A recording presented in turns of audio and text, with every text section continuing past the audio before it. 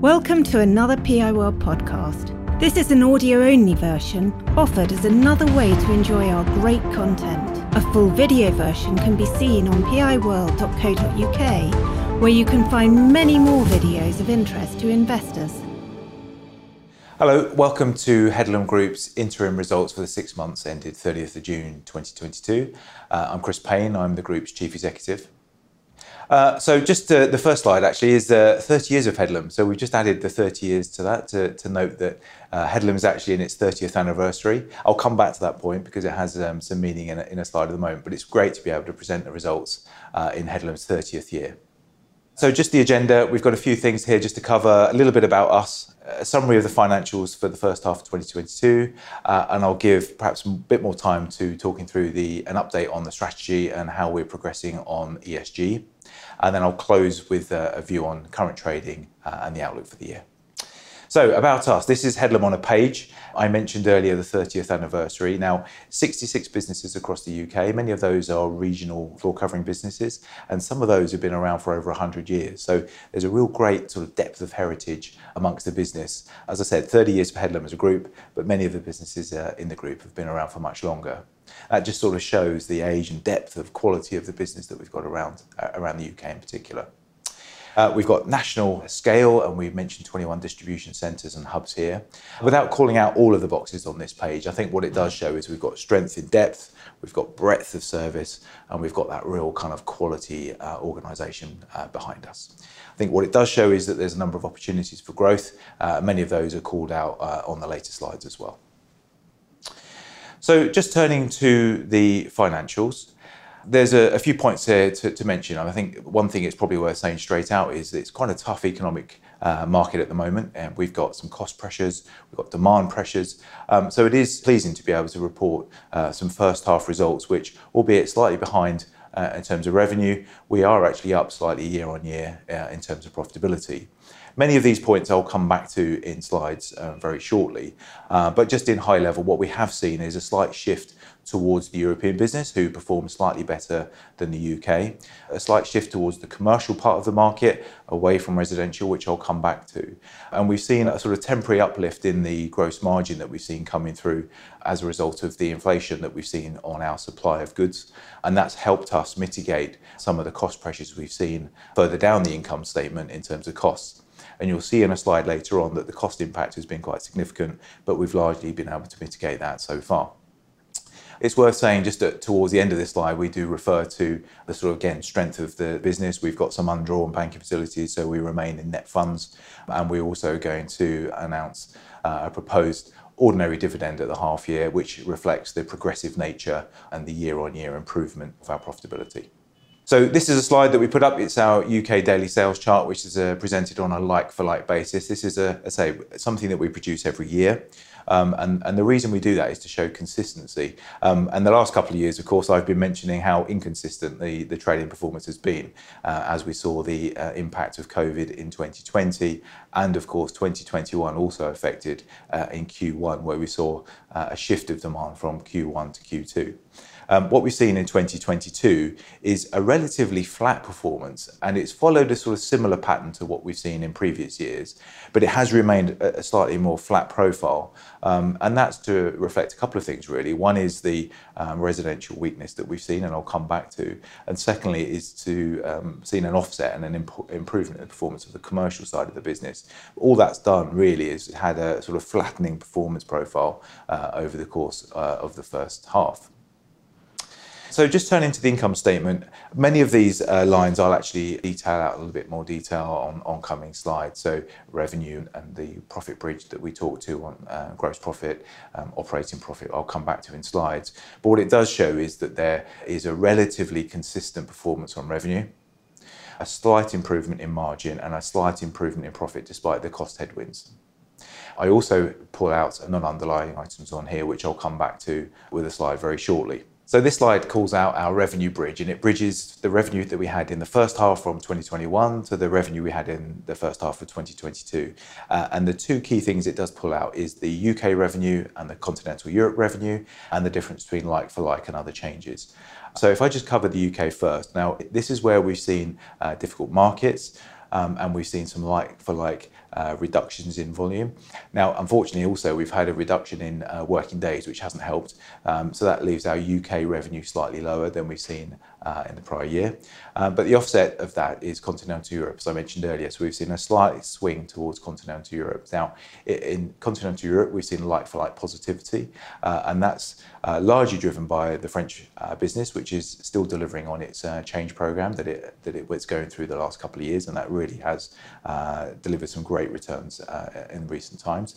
And secondly, the Dutch market has been slightly stronger than the UK market, and the Dutch market has continued to perform well locally.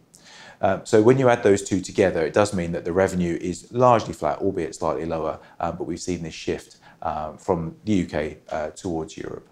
And what's that done to profit? So over the page, we can talk to the impact on profit. And this slide in particular pulls out the impact that we've seen of inflation and the price inflation that we've seen coming through on our cost of goods.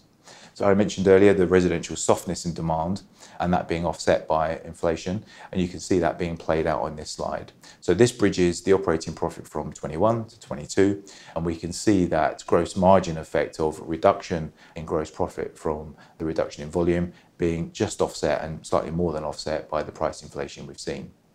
Non-underlying items is a pulled out item, again, dominated this year for the first time by the insurance proceeds we have received in the first half following the fire at our Kidderminster distribution centre at the back end of last year. So that fire, we took a relatively large write-off to write down of the equipment in the building last year, and we're starting to see that come through in cash now. As usual, that will take a little bit of time to come through. So most of the proceeds we've received so far relate to the loss of stock and equipment, and we expect a bit more to come. Just turning to cash flows, quite a lot of movements here, but there's two main features that stand out on the cash flow statement. One is around the investment in inventory, and we talked about sort of building stock to protect against the product supply issues and the rising inflation that we anticipated. So we had a stock build towards the end of last year, and we've continued to build stock into this. And that's also been resulted in a pay down of the creditor payments that we had at the end of last year. So there was a build-up of payables at the end of last year, which we've paid down this year. So that's resulted in a net working capital outflow. The second part of the cash flow you can see is the return to shareholders. So there were 3 payments made to shareholders in the first half. One was the final dividend from 2021, one was a special dividend from 21, and we've gone through our process of the share buyback that's continued throughout the first half of 22. So those 3 elements together make up the 25.8 million that you can see on the cash flow statement. So balance sheet, I mentioned the sort of strength in depth of our business. It's a key feature of the business, and that remains the case. So we do have a strong underpin on the balance sheet through owning our freeholds. Typically all of the distribution centres are owned by the business, and that does create a freehold property portfolio worth in excess of £100 million, and that underpins the fixed assets parts of the balance sheet. We also have this depth of inventory that I mentioned, and we've been building that inventory to protect against supply issues that we've seen in the last 12 months, and also in anticipation of the price increases coming through. Of course, the other aspect of that is that there has been inflation in that stock. So that stock number that's now reflected in our balance sheet is at the higher price that we've paid in recent months. There are undrawn banking facilities. I mentioned the fact that we remain in net funds, and I've got a slide in a moment where I do talk about what the net funds have done during the course of the first half. This is a slide that I do like to produce because it shows what the trading looks like and the impact on cash throughout the period. We don't just produce a half year and a full year number. And what you can see here is it's a fairly consistent pattern that you see year on year. But for the first time, what I've done is added a sort of dotted line, if you like, to the performance for 2022, which shows what the impact has been of this return to shareholders that we announced at the end of last year. So that's had an impact of clearly reducing net funds, but without that additional return, the net funds position would have been slightly higher. So we expect that pattern to continue for the rest of the year. So just turning to strategy and an update on our ESG actions. So strategy first.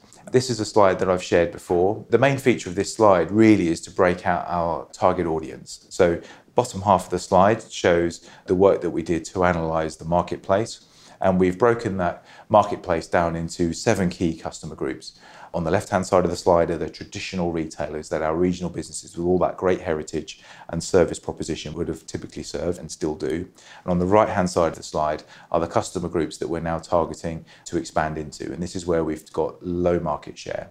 So this slide, again, has been the feature of much of the conversation within the business, and I've talked to how we're going to use this to grow our business in the future. So a really key slide for us to focus our growth activity on. So again, this is a slide which shows the sort of driving force of our strategy at the moment. We've got trade counters, multiple retailers, the investment that we're making in the digital and e-commerce side of our business to enable the growth into these new spaces, and then what we're doing with our own product brands. So real progress on these features, but the two on the left are the ones we've spent most time talking about in the past, and we've got some slides that call out the developments that we've seen in the first half of the year. So trade counters, we've got some pictures there of 4 trade counters that have been newly refurbished. Just as a reminder, this was taking our network of 50 odd trade counters, and we're looking to nearly double that to 90 over the course of the coming years. But the 50 that we have will be completely refurbished and invested in so that they have a common look and feel akin to the pictures that you see on the right-hand side of this slide. So relatively modest level of capital required for each of the developments, and we've been quite ambitious at doing this over a relatively short period of time. So we're looking to roll these sites out completely in the next couple of years. And what we've seen is, in particular, the performance of the new sites have really outperformed the sites that were uninvested, and indeed outperformed the rest of the business. So the revenue, for example, is up year on year on those sites that we've invested in, which clearly is contrasting with the results that I talked about for the group for the first half as a whole. So we are on track to deliver those sites that we talked about. So we'll have 30 invested sites this year. That will rise to 60 the following year, and then 90 after that. So we've got a really strong pipeline. We've got a team looking at these sites, a team that have developed a blueprint. And as you can see, we're rolling those out across the country as we speak. We've appointed a new MD of trade counters, and the purpose of that was to get him in early, to really add some focus and drive and turn this into a commercial organisation that's going to give us the £200 million worth of revenue that we've identified in the course of the coming years. Multiple retailers, I talked about this in depth at the year end, and I'm pleased to say that we've actually made some great progress in this space. So we've identified a number of new customers, we've made propositions to those businesses, and we've secured new customers in the period. That's fantastic news, and we've pulled out a handful of names here. Oak Furniture Land I talked about at the year end, but it's great to be able to announce that we've now got a nationwide contract in place with Homebase as well, delivering a number of products in there. And I've got a little bit more detail on that in the slide in a moment. But this demonstrates that we are implementing our strategy that we've laid out, and we are going after that part of the market where we've got relatively low share. So just calling out Homebase and one of the top 10 UK house builders that we've delivered a contract for this year. So Homebase, 2-year contract, started this year.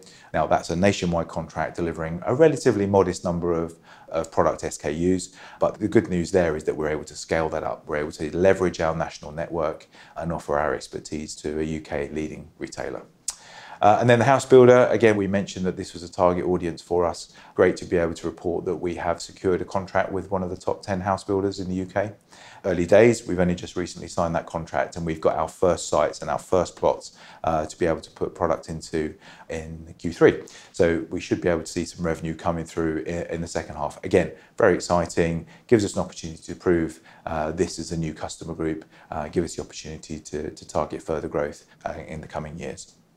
I mentioned around the investment in the enabling of sort of digital and e-commerce underpin to some of these customers. So we talked in the past about developing our new app, which is now available for download on the App Store and Google Play, which is great news. But we have also invested in being able to sort of plug into some of these new customers so that they're now able to load their orders electronically. They don't have to use the telephone. Of course, much of our orders still come in a more traditional way because we've still got the vast number of our customers are in that traditional retail space. But we've increased the percentage of our sales being received via an electronic channel to 26% of our sales. We had a target of 30 this year, so we're getting there, up from 11% in 19. So we are seeing that start to come through. The app, as I said, is now up and running. We're seeing sales just under £4 million coming through that channel. But again, that's just one feature of the investment that we're making in our sort of digital footprint, if you like. I mentioned products and brands, and this is something that we've probably not talked a huge amount about in the past, but it's something that is important to make us aware in the consumer's minds and in the presence of the retailers. So we've got a number of product brands that span quite a range of price points. Again, that's important in today's marketplace, and I'll come back to that in a moment. But our price points would be from less than £10 a metre right up to over £150 a metre, depending on what the product is, what the brand is, and what the quality is. So we're able to serve the entire sort of spectrum of the marketplace, really.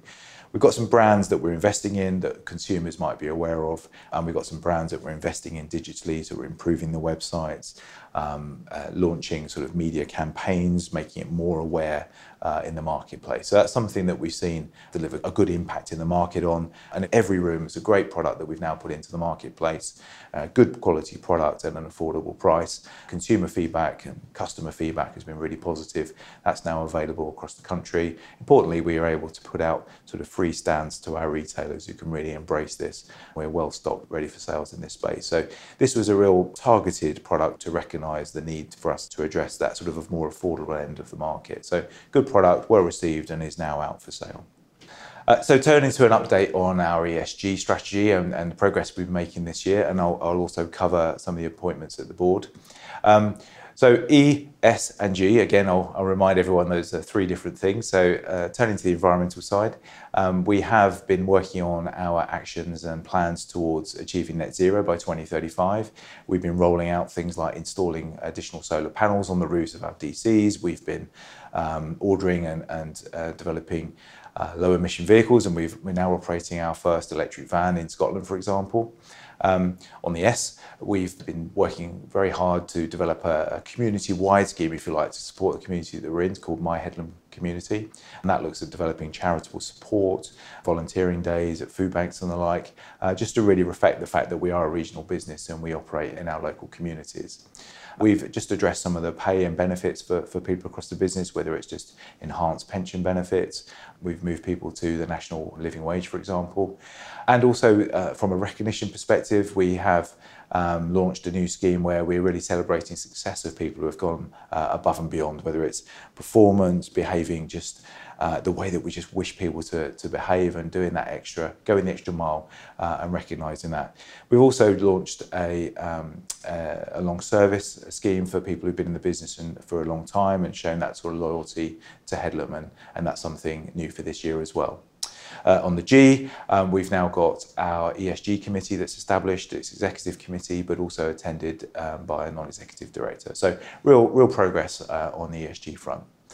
Turning to the board, we've appointed Karen Hubbard, who started 1st of September. She joins us with 25 years plus experience in lots of different businesses and retail, and in particular in sort of e-commerce and digital. I'm sure she'll be a great support to me and the executive team as we develop that part of our strategy. On the CFO, Patrick Butcher remains our interim CFO as we continue the search for a permanent CFO, and again, progress is going well there. So hopefully we'll be able to update a little bit further on that soon. So turning to current trading and the outlook, I think the summary of this is really more of the same. I think the economic outlook is quite difficult to predict and quite gloomy. I think you've got these cost pressures, residential demand remains a bit challenging. However, we do see this sort of continued strength in the commercial sector. We've seen that continuing into July and August, which is offsetting the weakness that continues on the residential sector. So much of the same, a very similar sort of trading performance that we've seen in the first half. And I think that therefore the strategy that we're pursuing to stretch into new markets and develop this sort of footprint of trade counters remains on track and remains the right thing to do. So difficult market, but I think all the things that we're doing are the right things and puts us in really good stead for when the markets change and those headwinds maybe become following winds. So just in summary then, and just to close out, I think we've got this really solid, good quality business. We're market leading. We've got this sort of strength of depth of balance sheet and coverage across the UK in particular. We are investing in the network. We are investing in new strategies to go after new customers. We've added some capability into the team. We've got people now heading up the trade counter business. We've made investments in the e-commerce and digital footprint, including a new CIO. And I just think it shows that we are well positioned to take advantage of the market when it improves. And we're doing the right things to implement our strategy as we speak. So that brings us to the end of the presentation, and I'll move to questions. And the first question we've got, actually there are two related questions. How big was the profit from price increases of inventory? And related question, why have you increased inventory so much, especially if demand is soft? Good afternoon, everybody. Yeah, thanks for the question. We've got a couple of slides that talk to that. So I think the gross margin uplift that we've talked to of 33.7 is 100 basis points higher than it was last year. I think that's probably a good reflection of the temporary uplift and the stock profit that we may have seen through building inventory. So that on 300 million of turnover, that 100 basis points is just over £3 million. I think it is important for us, just rolling back, it may seem a little while ago now, but there was a lot of concern around security of supply.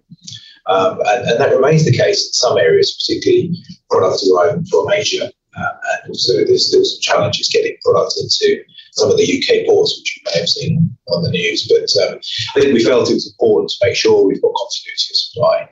We have the space, we have the ability to buffer that particular risk. And indeed, against the sort of rising price inflation of cost of goods, it seems to me a good idea that we protect ourselves, hence the stock profit. Without being able to build stock, we wouldn't have had that. So I think that's something that it's good to have. We've done what we needed to do. Yes, of course, we've got a fair bit of stock in our balance sheet now, and demand is a bit softer. But I think given we had the space and had these concerns on security of supply, it was the right thing to do. Thank you very much. And to what extent has Likewise impacted the figures? Well, not much. I think that Likewise is a competitor. The businesses that they've acquired in recent times were competitors before their acquisition, and they will remain a competitor for us, particularly in the traditional markets that we've been in for many years. So I think that's a welcome challenge in the marketplace. As we've reported, we've probably taken a bit of share over the first half, which is good news. But I think that's something. Likewise, we're around what we hear for a while, and we've just got to rise to the challenge and be competitive.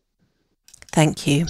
And the launch of Everyroom was described by the press as offering trade prices fixed till September. Will this continue after the end of September? Yeah, I think it's something that we can offer. I mean, as we said, we've got some good stock. We're able to get those orders for stock placed early. And I think we'll offer as much price protection to the marketplace as we can, particularly when it's a difficult market.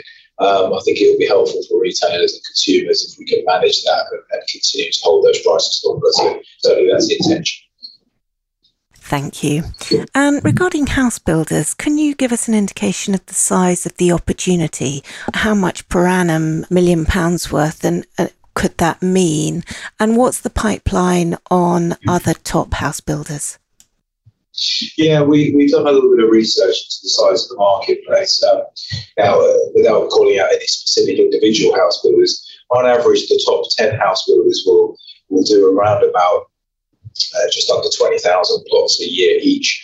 And each house will generate just over £1,000 worth of flooring at trade prices. So £20 million a year is a typical sort of flooring spend for these guys. So that's the size of the prize, the size of the opportunity. Now, clearly, signing up a national account with somebody doesn't mean that you get all of their flooring sales. There will be some that you won't be able to serve, or they'll choose to go elsewhere. So we don't anticipate to secure all of the sales of an individual house builder, but we should get a decent proportion. If it's half or more, that would be great. So that's the size of the prize. I think it's important that we're able to demonstrate that we can deliver great service. And as we have in other spaces, if you can deliver great service, then become a reference client, and then we can grow from there. So we start with one. It would be great to add a couple more, perhaps in the coming months and maybe next year. Thank you very much. And two questions on the share buyback. One asking, why aren't you being more aggressive? And the other saying, who are the beneficiaries of the share buyback programme, as it doesn't appear to be the existing shareholders? Wouldn't a special dividend reward the loyalty of existing shareholders better, rather than conferring this benefit on speculators? So two questions there. Yeah, no problem. Just addressing that the second part, I think the individual shareholders have got different views on whether buybacks or specials suit their particular circumstances. And as we announced at the end of March, we were keen to ensure that we had a good coverage over the various options. So we ended up doing a bit of both and sort of playing a bit of a middle furrow there of providing a good deal of special dividend, which we obviously paid out in May in the first half. And that satisfied the shareholder group that was looking for a special dividend. And there are other shareholders who prefer the accretive nature of a buyback program that, with an ever decreasing number of shares, means that the performance of the business is therefore confers a higher value and a higher earnings per share for those remaining. So some of the shareholders prefer that, particularly in a market where perhaps we're trading at a low point in share prices, and as we know, the share prices have been quite challenged in the markets for recent time. So we're trading on a bit of a low multiple. So hence the board's view that perhaps doing a bit of both, a buyback and a special, would be the right thing to do. And is there any reason you're not being more aggressive on the buyback? Yeah, we were keen to ensure that we were following the safe harbour rules of limiting the numbers of shares that we would buy in the marketplace to 25% of the trades of the preceding day. So we followed those market abuse guidelines and the safe harbour regulations. So those are conveyed in that arrangement. So we've issued those to the brokers to trade on our behalf. So we're standing off, being arm's length, and allowing that to go through on a market basis. Thank you. And does the company anticipate making acquisitions going forward, given that the current economic climate may provide opportunities and Headlam's dominant market position and balance sheet strength? I think it's something we remain open-minded to, of course. Now, whether opportunities present themselves is another matter. And I think the finding opportunities that look a bit like we already have a good share probably is less interesting, but maybe opportunities which give us the opportunity to try something different or address areas of the market where we're perhaps a little bit more underweight or underrepresented. That would be the areas, I think, which would make more sense to us. So it's something we remain open to. And if there are opportunities available, certainly we will look to secure those. Thank you. And is there any intention to appoint floor covering industry experts to the board who have more relevant knowledge of the specific sector? I think my view on the board is that the reason the guys are there on the board is an oversight for us and the exec team, and also to provide some support, guidance, and thinking about how we apply strategy and go forward. There's a lot of industry knowledge within the executive team and in the wider leadership team. So I think that's already covered. If you think about a strategy and what we're trying to achieve, we're trying to, I suppose, break into new market territories. Mine is slightly different skill set, slightly different experience there. So it's not surprisingly much of the board's focus and expertise is in areas perhaps that the incumbents within the executive team and the leadership team haven't got so much experience of. So I think it's great to have that balance of skill set around the table. Thank you very much. And can you quantify the significance of the end of the fixed price energy contract in October? Well, I don't know exactly how that's going to pan out, but you might imagine, and you will have seen, that the wholesale gas price, for example, has gone up fivefold. And we're not a big energy user, but we've got a number of warehouses and sites around the group where we do have, on a normal year, perhaps around £1 million worth of spend or so on heat, light and power. So it's a multiple of that we're looking at. Now, time will tell how that actually pans out and what we end up with in the marketplace, because it will be decided at the time. But it is quite a meaningful step forward, hence I noticed the analysts have adjusted their models accordingly. So yeah, it is quite a meaningful cost headwind that faces us. Thank you. And the share price has fallen by nearly 50% over the last 12 months. What does the board think has happened, and what's been done to address it? Yeah, as I mentioned just now, funny enough, I think the equity markets are a bit challenged, and particularly businesses that perhaps are a bit more consumer facing. I think, from our perspective, all we can do is look at our strategy, implement our strategy, demonstrate that we're making progress on our strategy, and let the performance of the business speak for itself. And I think that's all we can do as a management team. The market will place whatever value it does on that. So I think we're doing the right things. These results will hopefully show that we're able to compete and combat some of the market challenges we're seeing. And as I said, we've laid out a strategy, we're demonstrating delivery against it. And really, that's all I think we can do as a management team. Thank you.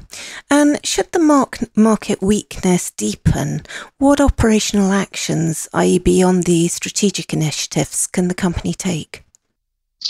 Yeah, I think the market will do whatever the market does. Short-term actions to drive demand is quite difficult to achieve, in my view. I think the strategy that we've deployed of going into spaces where there is no headroom footprint, if you like, white spaces, is the right thing to do in the sense that it's all largely organic growth. So I think the deepening of difficulty in the kind of core markets, if you like, is very difficult to offset in the short term. As you've seen from our margin tracking and the gross margin that we've reported in recent years, really sort of dropping prices to secure volume doesn't really appeal, if I'm honest. So I think it's just a case of holding our nerve, playing the strategy out, and being mindful of how we address costs in the marketplace. And I think we've done that reasonably well until now. Thank you. And what's your experience of bad debts in this weak economic environment?